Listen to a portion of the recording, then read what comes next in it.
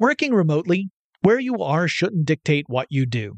Work from the road by turning your vehicle into a reliable high-speed data Wi-Fi hotspot with AT&T in-car Wi-Fi. On the network that covers more roads than any other carrier, take your work on the road and AT&T will be there to keep you connected. Connect up to 10 devices and stream conference calls, finish up that presentation, or answer last-minute emails. Why wait? Go to att.com/in-car Wi-Fi today for free trial eligibility. Based on independent third-party data, number of devices varies by manufacturer. Always pay careful attention to the road and don't drive distracted. Wi-Fi hotspot intended for passenger use only when vehicle is in operation. Compatible device and vehicle required. We all can't help but wonder what adventure lies just over the next ridge. A Nissan Rogue, Nissan Pathfinder, or Nissan Armada will take you there. If you're taking on your adventure in a new 2024 Nissan Rogue, class-exclusive Google built-in is your always updating assistant to call on for almost anything. Google Assistant, Google Maps, and Google Play Store are built right into the 12.3-inch HD touchscreen infotainment system of the 2024 Nissan Rogue. Nissan's SUV has the capabilities to take you where you want to go. Learn more at nissanusa.com. No surprise here, but you know I gotta have my devices when I travel. I would be lost without my smartphone. I use it for directions, to find things to do, and most importantly, where to eat. I rely on it as a digital music player to enhance my experience as I explore a new place. Oh, and sometimes I even use it to make calls and stuff. That's the kind of traveler I am. And if you travel, you know what kind you are too. That's why you go with the Delta SkyMiles Platinum American Express card. If you travel, you know. eBay Motors is here for the ride. Your elbow grease, fresh installs, and a whole lot of love transformed 100,000 miles and a body full of rust into a drive entirely its own. Brake kits, LED headlights, whatever you need, eBay Motors has it. And with eBay Guaranteed Fit, it's guaranteed to fit your ride the first time, every time, or your money back. Plus, at these prices, you're burning rubber, not cash. Keep your ride or die alive at ebaymotors.com. Eligible items only. Exclusions apply. Get in touch with technology with Tech Stuff from HowStuffWorks.com. Hey guys, and welcome to Tech Stuff. I'm your host, Jonathan Strickland. I'm an executive producer with How Stuff Works and iHeartRadio, and I love all things tech. And today we're going to listen to another classic episode because I'm still on vacation. I will be back very soon, but today we're going to look back on what was a real big buzzword, or I guess buzz phrase, back in the day, which was Web 2.0. That was used to describe lots of stuff. It was a fairly vague term.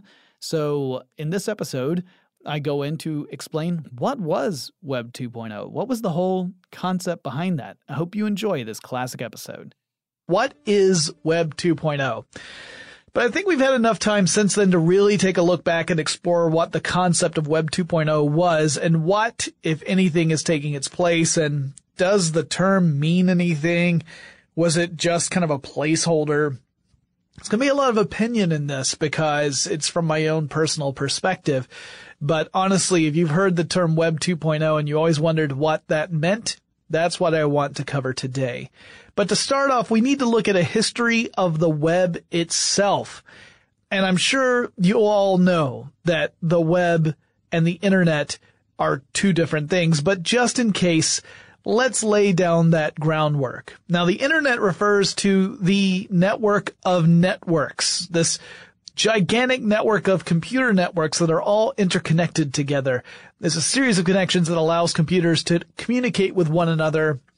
So this is an enormous system that allows all kinds of different types of communication to go across it. And back in the day, we used to talk about the internet in the terms of the information superhighway. You might be familiar with that term. So it was kind of the infrastructure that allowed rapid communication across the globe and allowed people who were on one computer network to communicate directly with people who are on a totally separate computer network because of this interconnectivity. Now, the web is just one way to send and consume information on that superhighway. So you can think of it as a vehicle that shares the superhighway with other vehicles. So the web would be like a giant bus, and then you might have a freight train or not freight train, but a freight truck that's driving right next to it that's file transfer protocol, or a bunch of mail vehicles, MAIL, that would stand for email, that kind of stuff. These would all be traveling along the internet. None of them are the internet. They're just a means of communication that exists because the internet is the platform upon which they exist. So, you access the web through a web browser. Big shock there, I'm sure. We usually refer to that as the client. Your machine with the web browser is the client, and the browser or client lets you request information from another machine on the internet, which we call a server.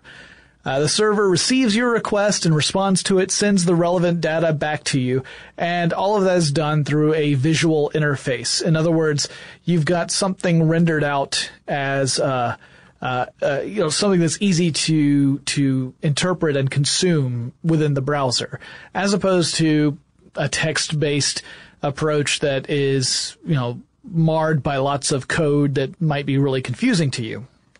Now, the path taken by your request and the returning information isn't set in stone. So this is different from roads. This is where the road analogy really breaks down. Because if you have a set of roads between you and your destination, you might be able to take a detour, or perhaps 2 detours if things are really bad. Let's say there's flooding and you can't get to where you were going using your normal routes. But the way the internet goes, it's way more robust than that. The information is delivered via packets. The packets all can travel different pathways to get to their destination, whereupon everything gets put back together and displayed for you. Now, that's not just for web information. That's for all information going across the internet traffic. But it's one of the reasons why the internet is so useful. It's that you don't have to worry if there is a break in the communication lines between you and the web server, because the data can route around that. Very important if you have machines that are constantly going on and offline.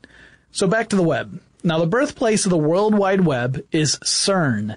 That's the same organization that oversees the Large Hadron Collider. So we're talking particle physics and lolcats, all because of CERN. Thanks, CERN. Specifically, say thanks to Tim Berners-Lee, who developed what would become the basis of the World Wide Web on a NeXT computer. And in case you're not familiar with what NeXT is, or was really, it was a computer platform developed by Steve Jobs after he had been forced from Apple. So Apple forced Steve Jobs out of the company, or Steve Jobs quit, depending upon the person telling the story. And as a result, Steve Jobs then went on to found a new company called NeXT and develop a new type of computer. Eventually, he would come back to Apple. Essentially, Apple begged Steve Jobs to return just as Apple was on the brink of bankruptcy, and NeXT kind of faded away. But it was a NeXT computer that Tim Berners-Lee was using to develop web pages and the first web browser. In fact, the first website was built in 1990 by Tim Berners-Lee, and he hosted it on his own computer. That site contained information about the purpose and structure of the web, so kind of an explanation of what the web would be capable of, and also a set of instructions on how to create your own web server, because obviously the web is only really useful if other people start to join on. Otherwise, it's just kind of you just log in remotely to someone else's computer. It's not that exciting. Now, the browser he built was called World Wide Web, which is where we get that from. And things continued along. A lot of research centers and students began to get access to the World Wide Web. But things really took off on April 30th, 1993. That's when CERN decided to release the web to the general public, meaning they made the information itself on how the web works public and open. Along with the open license for the web, CERN offered a basic browser and a library of code to help things move along. And it didn't take long for other organizations and eventually people and companies to join in. So also in 1993, the National Center for Supercomputing Applications, or NCSA, released Mosaic 1.0, and that became the first web browser to really find popularity among the general public.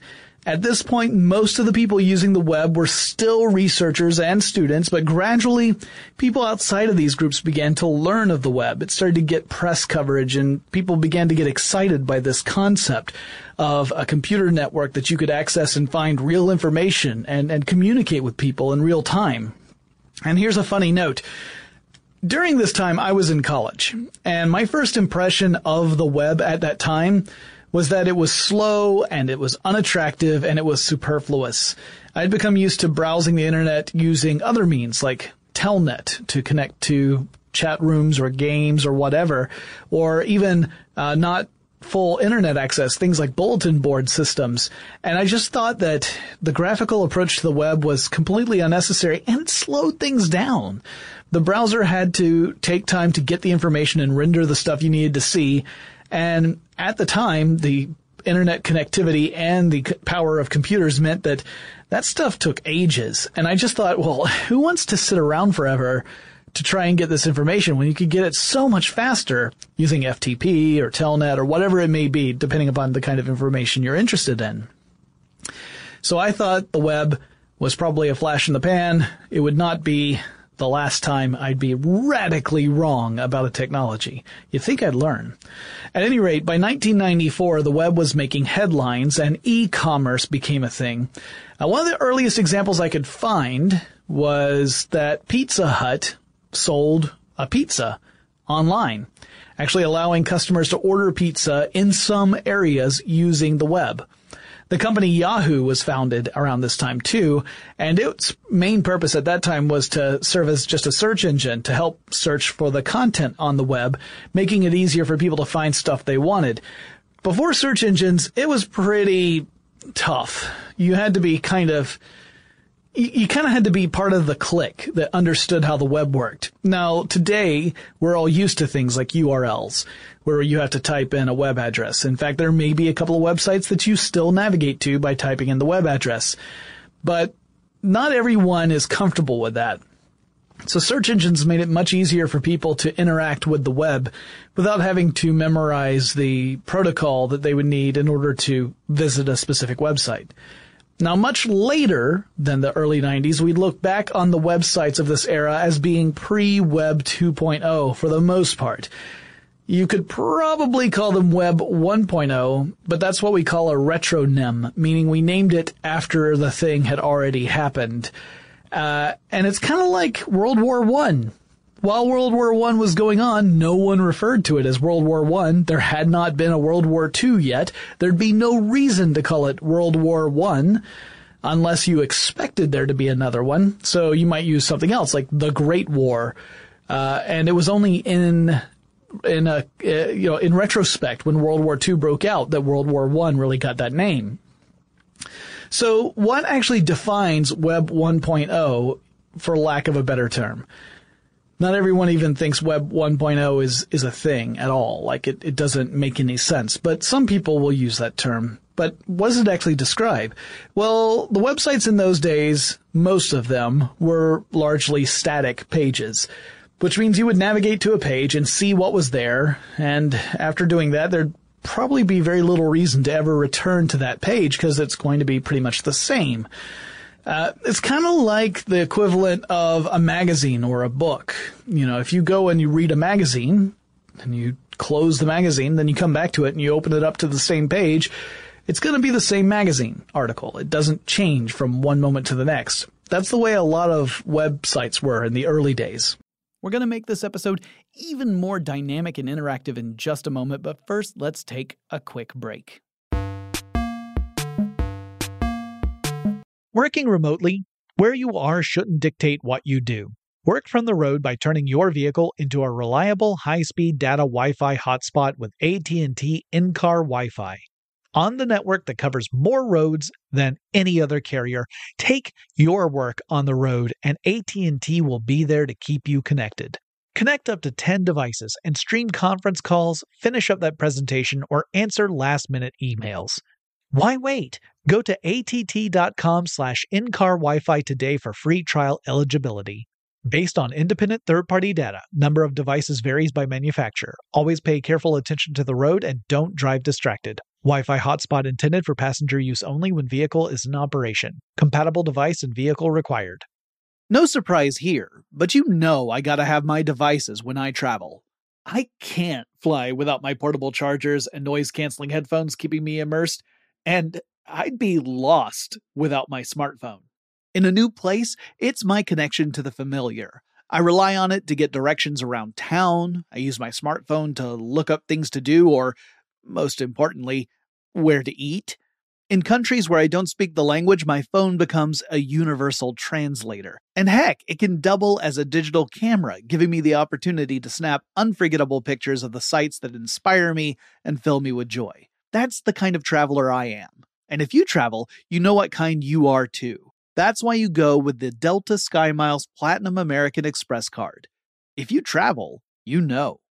A spirit of adventure lives inside of us. Nissan's SUVs have the capabilities to transform your spirit of adventure into actual rubber meets the road into the wild, true blue real-life adventure. You just need a Nissan and a plan. Or better yet, just a Nissan. You can hop into a Nissan Rogue and discover what comes next. Don't worry. The Nissan Rogue has your back. Class-exclusive Google built-in is your always-updating assistant to call on for almost anything. Just climb in and go. No need to connect your phone. Google Assistant, Google Maps, and Google Play Store are built right into the 12.3-inch HD touchscreen infotainment system of the new 2024 Nissan Rogue. No matter where you roam, you'll stay connected to home.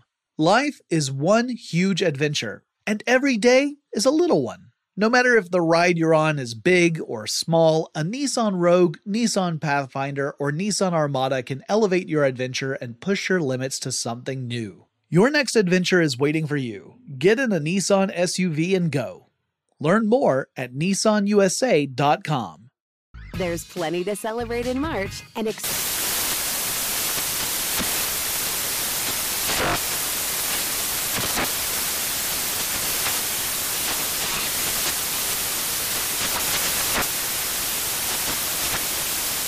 Craft Month with the perfect pizza at home class from Craftsy. And anytime is right to listen to iHeartRadio's iHeartCountry Radio. Discover more shows and movies for free.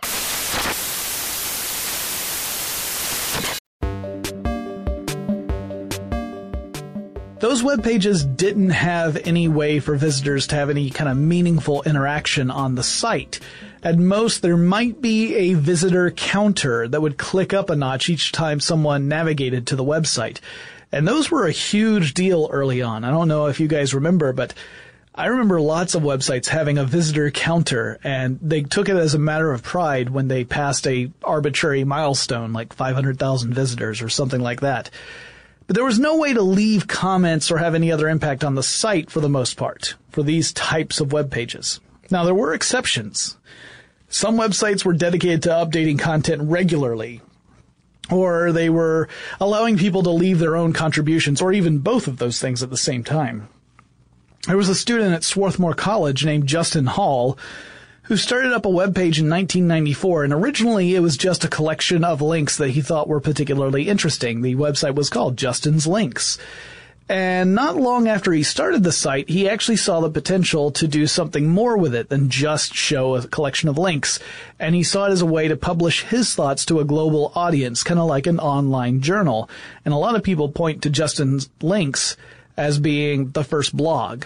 And this sort of approach of using the web as sort of a dynamic communication tool set the site apart from a lot of the web pages that were around at the same time. But many sites lack that sort of dynamic approach. And at the same time, companies began to rush the web in hopes of beating competitors to the punch. The web was viewed as kind of a Wild West type of territory in which a company could stake its claim online and stand to make a ton of money in the short term before everyone else caught up. Simultaneously, several companies emerged that used the web as the very foundation for the company itself. Some of them offered goods or services to consumers, so normal people who are just using the web themselves. others were targeting other companies, and they were offering up services meant to help businesses succeed, but many of these lacked any sort of cohesive business plan, which caused a big problem. They were offering up services that some people found helpful, but they didn't have any way of making money. And this obviously is not something that has just gone away. We've seen this with lots of different services, some of which exist solely as a means to try and get acquired by other larger businesses, which can work. If you have a great idea for a service or app that people are going to really enjoy using, but you don't have a way of generating money from that, it might just be good enough to get a lot of attention and then wait for someone to offer to buy you. You know, maybe they'll figure out a way of using it, or maybe they'll pair it with stuff they already have, and that's how it makes money. But back then, not having a plan just wasn't really working for people. Toward the end of the 1990s, web companies were sprouting up all over the place. And investors were really excited at the opportunity to get in on the ground floor of something that had the potential to become huge, meaning you could stand to become a millionaire overnight with some of these opportunities. And they began to flood startup companies with cash. More than a few of those startup companies ended up with way more money than what they needed. And that encouraged some bad decisions on the part of founders. A lot of founders began to spend that excess cash by creating lavish headquarters or crazy benefits for employees. Meanwhile, their businesses still didn't have a way of making revenue. So, in other words, let's say that you want to open up a lemonade stand, and normally you would just need a few dollars to buy some lemons and some sugar. You get some water, and then you put all that together. Maybe you get a little poster board to write up a sign. So maybe your starting budget is $20. And you're selling it for 25 cents a cup, and you figure out that after a certain number of cups, you know, you've got plenty of a supply there. After a certain number of cups, you're going to break even. And then after that, it's all profit, and you've got enough to make a decent profit over your investment. Well, now imagine that you are opening up that lemonade stand, but someone's given you $20,000. And you don't have any way of scaling up your operation. So you just spend that extra money on a really nice lemonade stand. And, you know, a super nifty titanium lemon crusher, that kind of stuff. It doesn't help you make money in the long run. It just means that's how you spent your startup cash. A lot of companies fell into this trap. You can read about startups, .com industries in the late 90s, and how ridiculously lavish some of their offices were. And it was a mess. So, compounding that problem was the fact that a lot of these companies were rewarding employees by giving them shares of the company. Now, if everything was working fine, that's great, because those shares are worth real money once you get to a point where the employees are allowed to sell those shares. Usually there's a period where employees are not allowed to do that sort of thing until they get to a particular point in the fiscal year. But here's where the real problems came in, because a lot of these companies began to falter when people realized, hey, they don't really have a way of making money. And they can only keep treading water with investment money for so long before everything falls apart. And it was like a house of cards. It all fell down. And it didn't all fall down on a single day. It's not like there's a particular day you can point to and say, this is the day the bubble burst. The bubble meaning this speculation bubble of the value of .com companies. Instead, it happened over a course of years, from 1999 to 2001, essentially.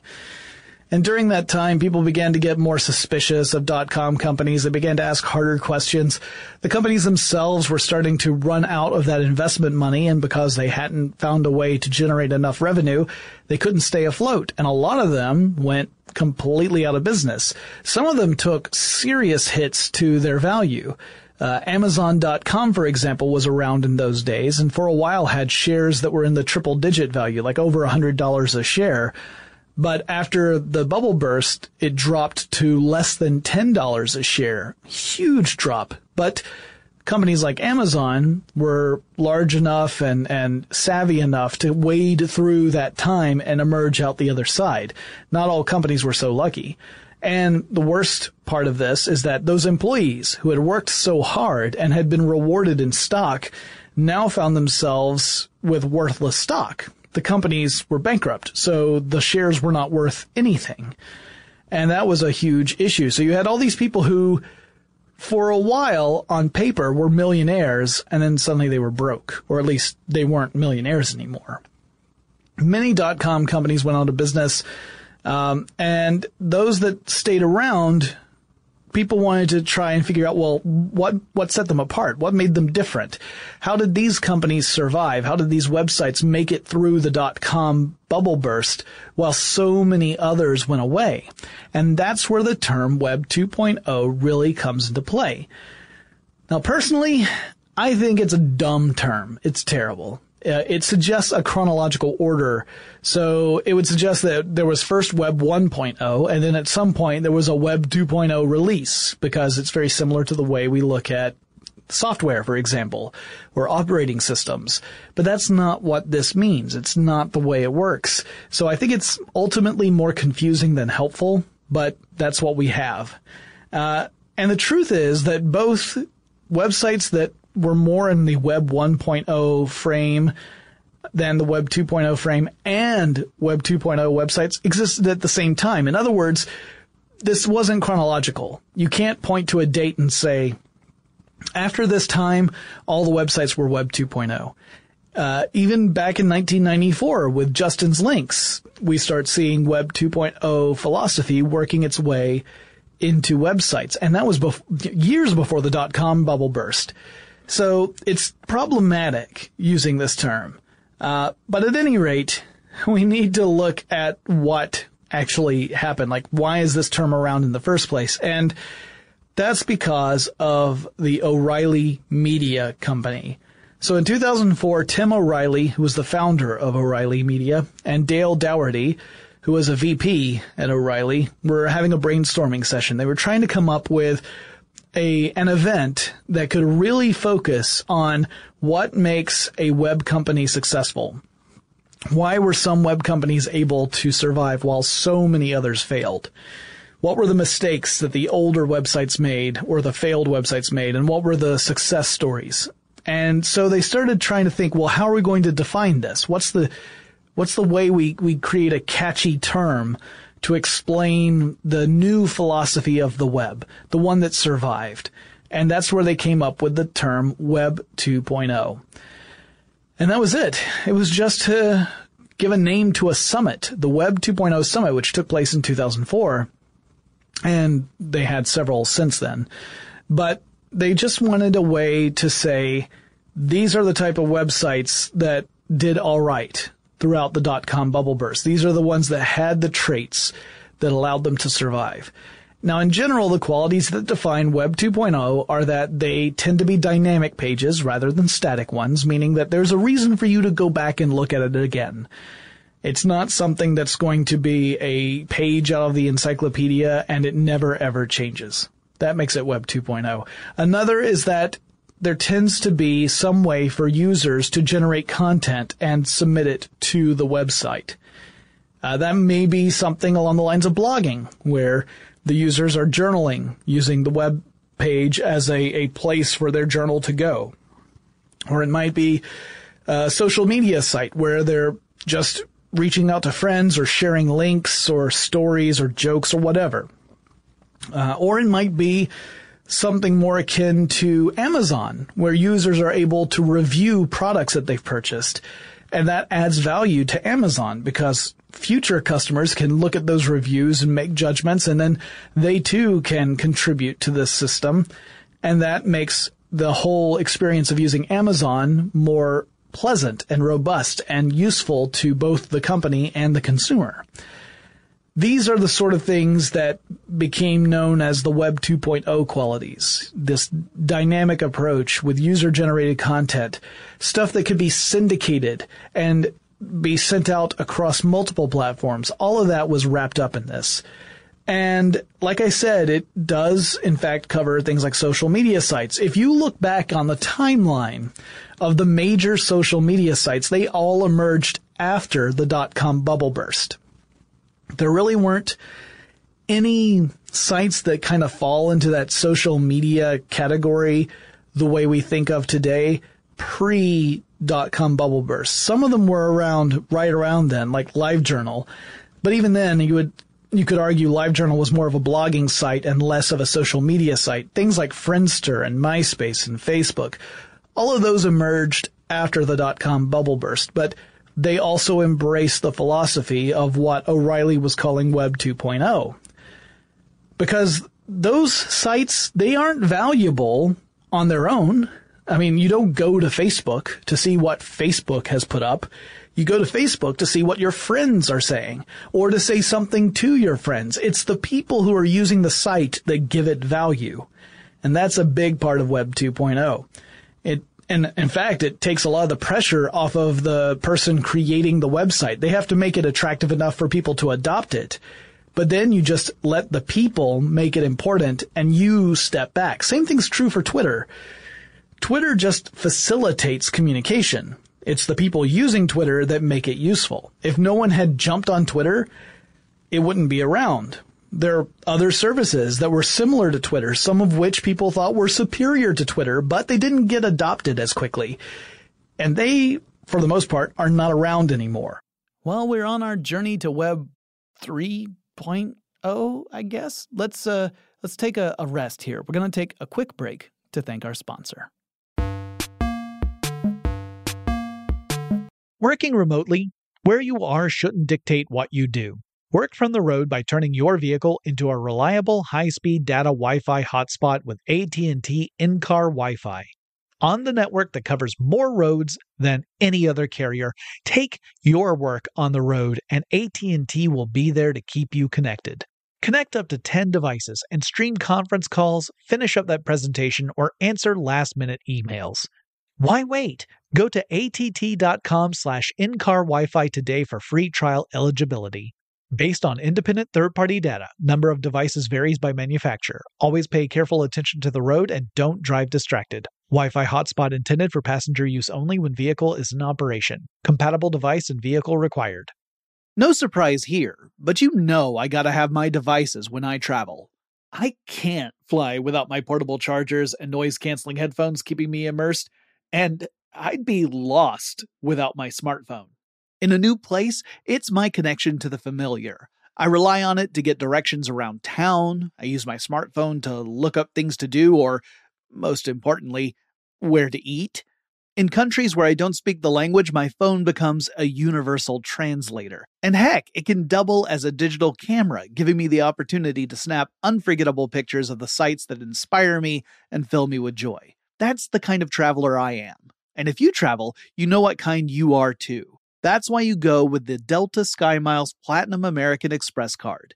If you travel, you know. A spirit of adventure lives inside of us. Nissan's SUVs have the capabilities to transform your spirit of adventure into actual rubber meets the road, into the wild, true blue real-life adventure. You just need a Nissan and a plan. Or better yet, just a Nissan. You can hop into a Nissan Rogue and discover what comes next. Don't worry. The Nissan Rogue has your back. Class-exclusive Google built-in is your always updating assistant to call on for almost anything. Just climb in and go. No need to connect your phone. Google Assistant, Google Maps, and Google Play Store are built right into the 12.3-inch HD touchscreen infotainment system of the new 2024 Nissan Rogue. No matter where you roam, you'll stay connected to home. Life is one huge adventure, and every day is a little one. No matter if the ride you're on is big or small, a Nissan Rogue, Nissan Pathfinder, or Nissan Armada can elevate your adventure and push your limits to something new. Your next adventure is waiting for you. Get in a Nissan SUV and go. Learn more at nissanusa.com. There's plenty to celebrate in March and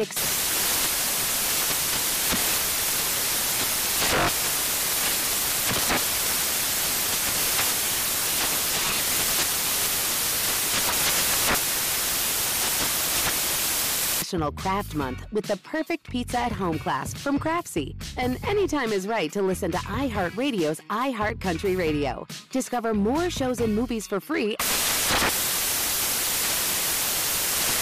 Working remotely, where you are shouldn't dictate what you do. Work from the road by turning your vehicle into a reliable high-speed data Wi-Fi hotspot with AT&T in-car Wi-Fi. On the network that covers more roads than any other carrier, take your work on the road and AT&T will be there to keep you connected. Connect up to 10 devices and stream conference calls, finish up that presentation, or answer last-minute emails. Why wait? Go to att.com/in-car Wi-Fi today for free trial eligibility. Based on independent third-party data, number of devices varies by manufacturer. Always pay careful attention to the road and don't drive distracted. Wi-Fi hotspot intended for passenger use only when vehicle is in operation. Compatible device and vehicle required. No surprise here, but you know I gotta have my devices when I travel. I can't fly without my portable chargers and noise-canceling headphones keeping me immersed, and I'd be lost without my smartphone. In a new place, it's my connection to the familiar. I rely on it to get directions around town. I use my smartphone to look up things to do or, most importantly, where to eat. In countries where I don't speak the language, my phone becomes a universal translator. And heck, it can double as a digital camera, giving me the opportunity to snap unforgettable pictures of the sights that inspire me and fill me with joy. That's the kind of traveler I am. And if you travel, you know what kind you are too. That's why you go with the Delta SkyMiles Platinum American Express card. If you travel, you know. A spirit of adventure lives inside of us. Nissan's SUVs have the capabilities to transform your spirit of adventure into actual rubber meets the road into the wild, true blue real-life adventure. You just need a Nissan and a plan. Or better yet, just a Nissan. You can hop into a Nissan Rogue and discover what comes next. Don't worry. The Nissan Rogue has your back. Class-exclusive Google built-in is your always updating assistant to call on for almost anything. Just climb in and go. No need to connect your phone. Google Assistant, Google Maps, and Google Play Store are built right into the 12.3-inch HD touchscreen infotainment system of the new 2024 Nissan Rogue. No matter where you roam, you'll stay connected to home. Life is one huge adventure, and every day is a little one.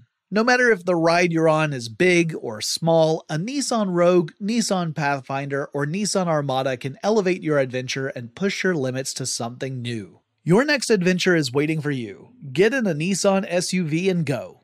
Learn more at nissanusa.com. There's plenty to celebrate in March and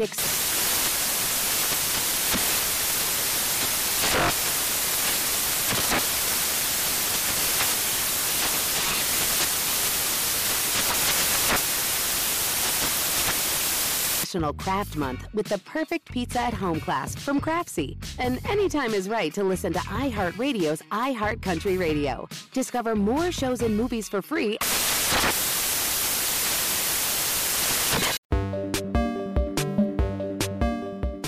So, Web 2.0 kind of points to this idea of embracing the consumer as an integral part of your web presence. They're not just an audience. They're a contributor in some way.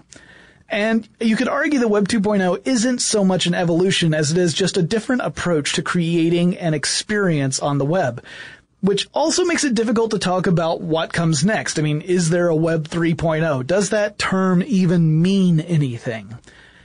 Now, I would argue that we definitely have seen more evolution on the web since O'Reilly coined the Web 2.0 term, particularly when it comes to stuff like data tracking. That's huge, way bigger than it was in the mid-2000s. Because of data tracking, sites can customize a user's experience and serve up advertising that is calculated to be more effective for that user. And depending upon the implementation, data tracking can be downright scary. And it turns out you don't have to share that much data before a computer can figure out who you are.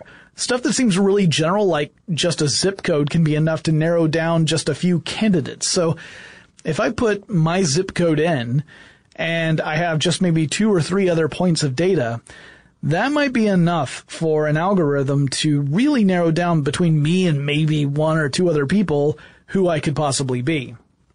It's actually pretty, surprising how little information you need to share for that sort of stuff to happen. Also, we know that data tracking can be misused, either intentionally or not. There's the story about Target sending the young woman some coupons for expectant mothers, and her father found out about it and was really upset at Target because he thought they had misidentified his daughter as being pregnant, and then later on he found out that in fact she was pregnant. But the whole point of that is that Target was trying to be proactive and helpful, but in fact caused a ruckus. It was a little too overenthusiastic of a response, as it turns out, and that's largely due to data tracking. You don't even have to identify a person in order to create a problem. It's not like Target knew specifically who this young lady was. They just identified that based upon her searches, she must be pregnant. That's a problem. And we're seeing data tracking used in everything from innocent, or at least seemingly innocent approaches like, well, you bought this one product, so here are 5 other products that you will probably like based upon your preferences that we've seen so far. That's not that creepy, but there are other approaches where data tracking is downright sinister. And I would argue that's a major part of the web experience now, whether you're aware of it or not, but it's definitely something that has evolved since Web 2.0. But another real jump in the evolution of the web comes to us because of mobile devices. Now, O'Reilly recognized the importance of mobile devices all the way back in 2004. O'Reilly Media said that interoperability was one of the features of Web 2.0, one of the cornerstones of the philosophy, meaning that you should be able to access this web page from multiple platforms, whether it's a computer or a mobile device of some sort or something else. Now, in 2004, there were really not that many devices that you could use to connect to the web, not in a meaningful way. A lot of the phones that were out there were more like, they have text browsers for the web, so you could read some text on certain web pages. It was pretty limited. It wasn't until the smartphone really took off here in the United States, that means it was after the introduction of the iPhone, that you really started seeing that. So you get to a point now where more and more people are using mobile devices to access the web. It meant that web developers had to make sure they were paying closer attention to the mobile experience, because if they ignored it, then a larger portion of their audience was going to get upset with how clunky or unpleasant it was to access the website using a mobile device. And in fact, it's more important than ever now. Just recently, we've seen mobile browsing outpace desktop browsing. In other words, more website visits are coming from mobile devices than desktop computers. That happened for the first time about a year ago, a little more than a year ago. And now we're seeing that more people are using mobile devices to access the web. Now, that doesn't mean that people have slacked off of using desktop computers or laptops. People still are using those devices. In fact, if you look at the trends, they're still increasing year over year. So in 2015, there are more people accessing the web on desktops than there were in 2014. It's just that the growth of mobile devices has skyrocketed. So it has outpaced the growth of desktops. So both of them are up. It's just mobile devices have increased much faster than desktop has. But that means you have to pay attention to the experience that your customers have, your audience has, both on mobile and on desktop. You want to make sure that it is attractive and usable, and that people are able to get the experience they want, depending on, no matter what platform they happen to be using, whether it's a tablet or a smartphone or a console or a desktop computer. It needs to be a satisfying experience. So I would argue that is now really a defining feature of the web. And if I had to define Web 3.0, I'd likely argue that it has to do with both the data tracking and the mobile devices more than pretty much anything else. But web experiences are becoming more customized to the individual browser, so that could mean that one day we'll move into the era of the semantic web. Now, the semantic web is where your experience will be very much personalized, and the web itself will understand what it is you want to see based upon context, word choice, your preferences, all of these things that are wrapped up in things like data tracking and understanding of natural language, that kind of stuff. We're seeing a lot of development in that area, so maybe one day we'll have a semantic web where when I talk about surfing the web and when you talk about surfing the web, it'll be two very different stories because of our different styles. That's a possibility. But I also think it's really likely we're going to see the web experience fracture as more services attempt to leverage various platforms. Now, what do I mean by that? It's starting to sound like I'm talking business talk. But here's the simple example that I'll use to illustrate my point. Think about Netflix. So Netflix streaming has seen a ton of success over the past few years. Put aside their library of movies and television series, which obviously, I mean, that's problematic, but the adoption of Netflix has been phenomenal. And I would argue that a large reason for that is because you weren't limited to computers or mobile devices to access Netflix. You can access it on set-top boxes, on video game consoles, and more. Pretty much, if the device was capable of connecting to the internet, Netflix made sure it could have some kind of platform on that device. They wanted to get on everything they possibly could, and it meant that they had widespread adoption. Beyond that, they were really smart. On the back end, they built out a system so that you could have a kind of seamless experience moving from one device to another. So if I start watching a movie under my Netflix account on my laptop computer, and then I come home and I turn on my video game console and I launch my Netflix app, I can pick up where I left off because on the back end, it's tracking everything. The same is true for other services like YouTube. That's another great example. There are YouTube smartphone apps and tablet apps and video game console apps. And that's the same sort of thing. My experience on one can translate over to another so that I can keep on building out this profile of what I like, and YouTube will continuously suggest other videos that are similar to ones that I've really enjoyed. Which might be why I have so many videos of dogs on skateboards. Or that could just be coincidence. I don't really understand how it works behind the scenes. At any rate, it's really interesting to me that that could potentially be the new era. It's not so much a Web 3.0 as it could be let's look at how we can make our service across all different platforms so people can access it however they want. And that goes beyond web. In fact, web might be too limited a term to use for that sort of thing. Which means we kind of need a new term for it. We need to come up with a word that explains this particular world. One where you have these services that go across all sorts of platforms, allowing you to access it however you like. And I think I've come up with a name. I'm calling it Frank. Frank's a nice name. Robin Day's got a hedgehog called Frank. But seriously, I'd rather just kind of ditch the Web 2.0 term altogether, which might be a moot point. I don't know that anyone's still talking about Web 2.0 seriously. It's kind of a non-term at this point. But I'd like to just erase it, because I think Web 2.0 was too confusing a term. I think it misled people. It compares the web to things like software patches or software versions, and that's not accurate.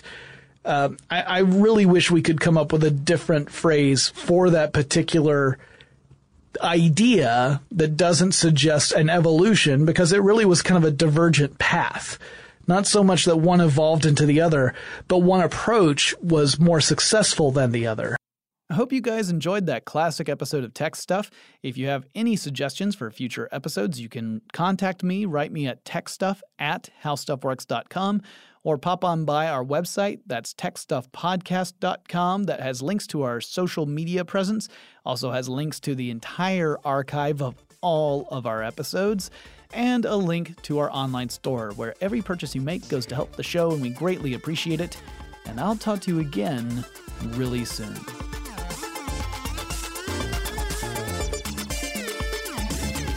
For more on this and thousands of other topics, visit howstuffworks.com.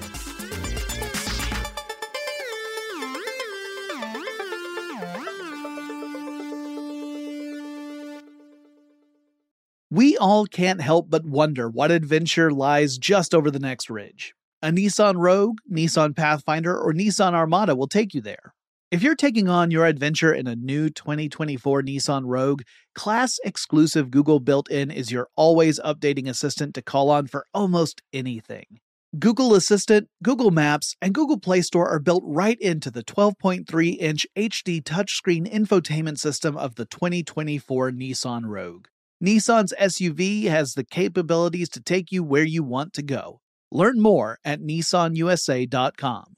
Does money stress you out? Let Facet flip your financial chaos into clarity. Finding Facet immediately put us at ease. Facet's innovative approach to financial planning ensures your money works as hard as you do, enabling members to experience the joys of having your finances in order. And that makes us Facet for life now, I guess. Visit Facet.com, FACET.com to learn more. This ad is sponsored by Facet. Facet Wealth is an SEC registered investment advisor. This is not an offer to buy or sell securities, nor is it investment, legal, or tax advice. These testimonials are from current Facet members who are not compensated. All opinions are their own and not a guarantee of a similar outcome. There's plenty to celebrate in March and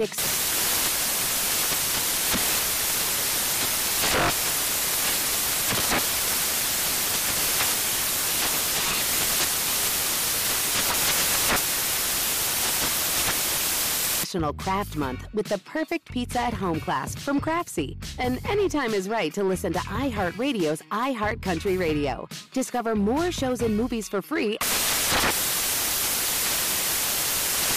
Infiniti presents a new chapter in luxury, the premiere of the all-new 2025 Infiniti QX80, live March 20th from the Edge at Hudson Yards in New York City, featuring a performance by John Batiste. The all-new 2025 Infiniti QX80 is an SUV designed to help every passenger feel just right. Be the first to see it March 20th at 7 p.m. Eastern, only on iHeartRadio's YouTube channel. Save the date at new-QX80.com. Don't miss it. 2025 QX80 coming this summer.